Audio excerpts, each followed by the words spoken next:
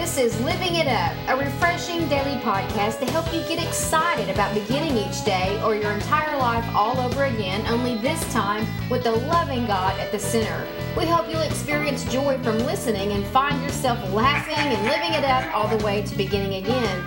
For more teaching and encouragement from the Neils, visit their website at livingitup.org. Now, here's Scott and Teresa.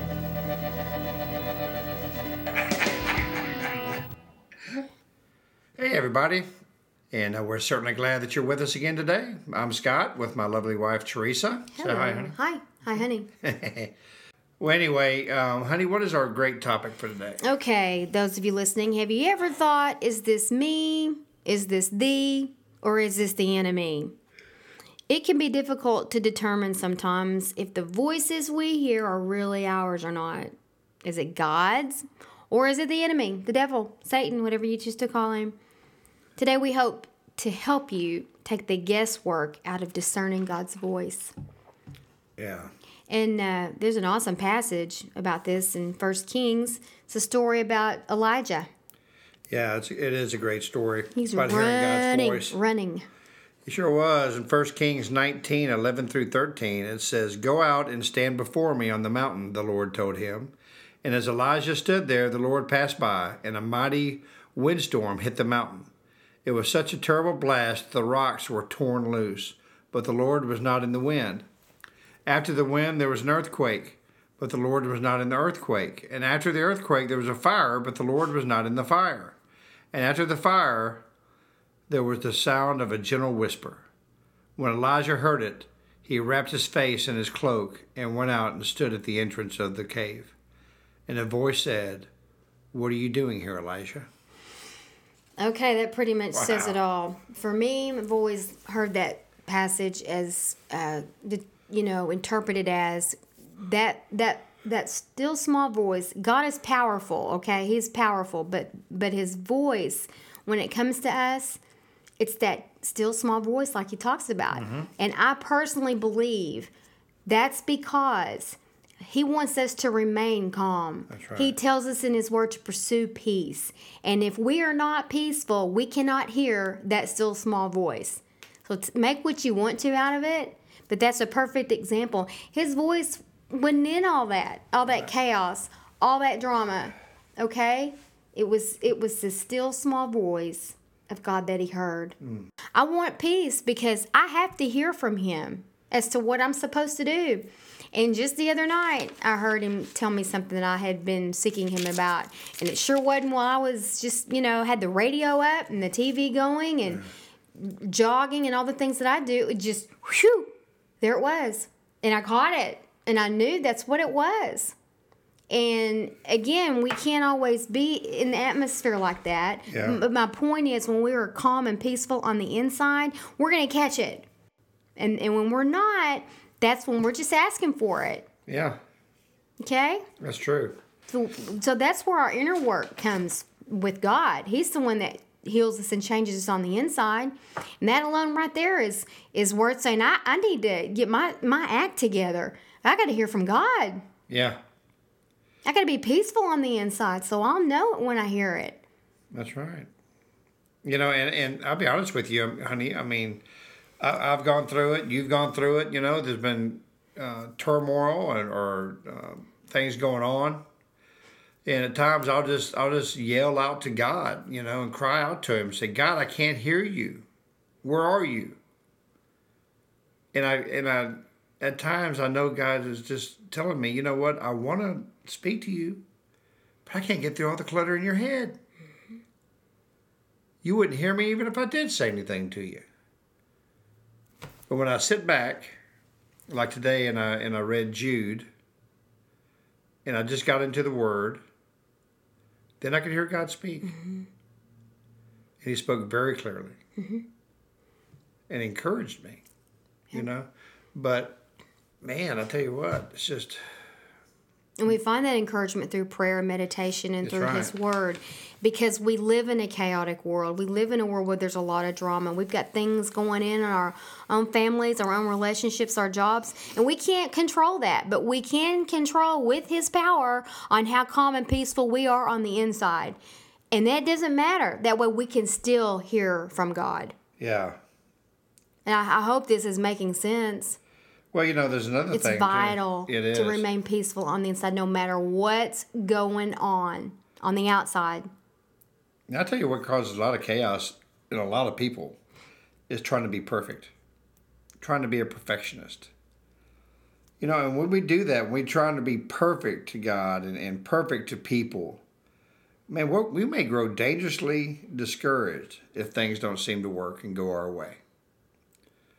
Okay, there's only one perfect person, and his name is Jesus. Okay, and he came onto this earth because he knew we weren't perfect.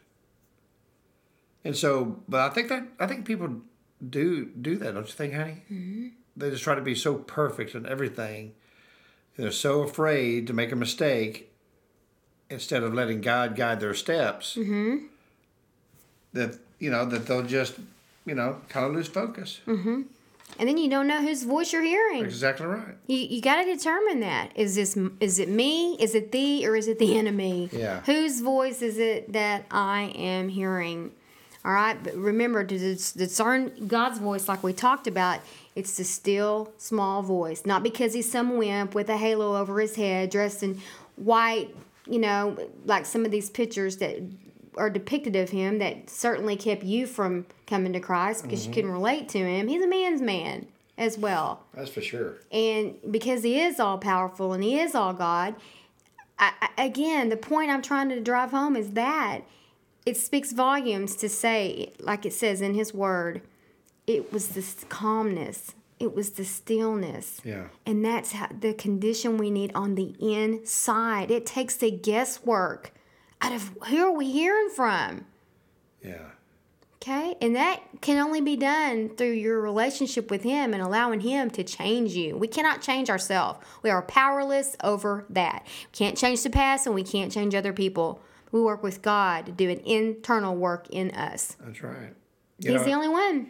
In the passage it talked about the earthquake, the fire, the flood, and all this going on, and at times when we may just throw our hands when we're going up and going through a trial and say, God, why are you doing this to me? Well, you know what? It just said right there in the passage, God wasn't in all that. But God's the one that's going to survive, is going to rescue you. Mm-hmm. God's the one that's going to speak to you. God's the one that's going to love you through it. And if you're as stormy on the inside as it is on the outside and chaotic and all of that on the inside, just like the outside, you're not going to be able to tell who you're hearing from. That's right. And when you're really in trouble is when you don't know that's what's going on with you. That's why we're going to already go and say it. That's why mentorship is so important. That's right. You get someone with you that's thinking clearly and go, let's talk about what you've been mulling around in your head all this time. Yeah. Let me tell you something. That ain't God. Mm-mm. It's not, and what you were saying earlier, how people would like to call the enemy, whether it be devil or Satan or whatever. Is it me, thee, or the enemy? I've been saying that for years. Yeah. Oh, I just told on myself. I know. And I just, I think of Jesus, kind of looking at Satan and going, hey, punk. That's my son. That's my daughter. Get away from him. Mm-hmm. I'm speaking to him. And now you got to go. That's just the way I picture our Savior. He wants to speak to you.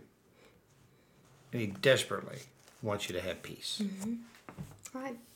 So, well, there's only one way to get that kind of peace. That's right. That's having a relationship with God, a genuine, authentic relationship that's not phony baloney, that's transparent, all cards on the table. I trust you with my life, God. Here I am.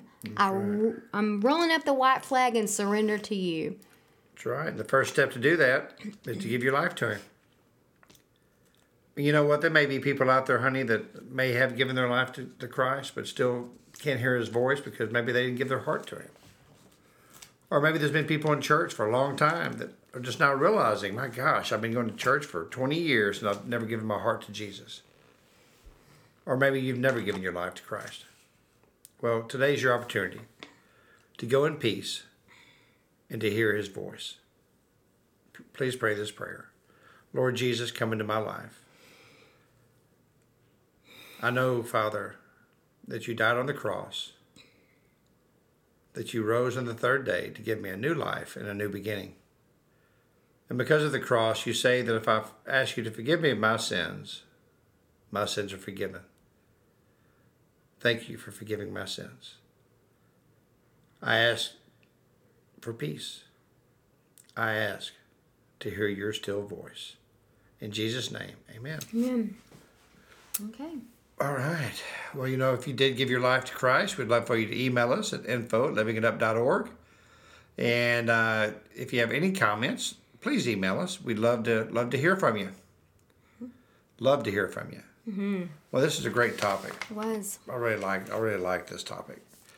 And you know what? Is it me, thee, or the enemy? I like that. Thank you. It can be difficult to determine if our ideas are really ours.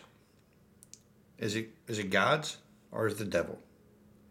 Well, today we hope that we took the guesswork out of it. That now you can start hearing God's voice. And discerning that it's Him. That's right, discerning that it's Him. Mm-hmm. Well, thank you so much for listening, and we really look forward to talking to you guys tomorrow. Until then, remember, keep living it up while determining if it's the enemy, or you. That's right. Really, is it me? Is it thee, or is it the enemy? Yeah. Well, until then, keep living it up. While beginning again.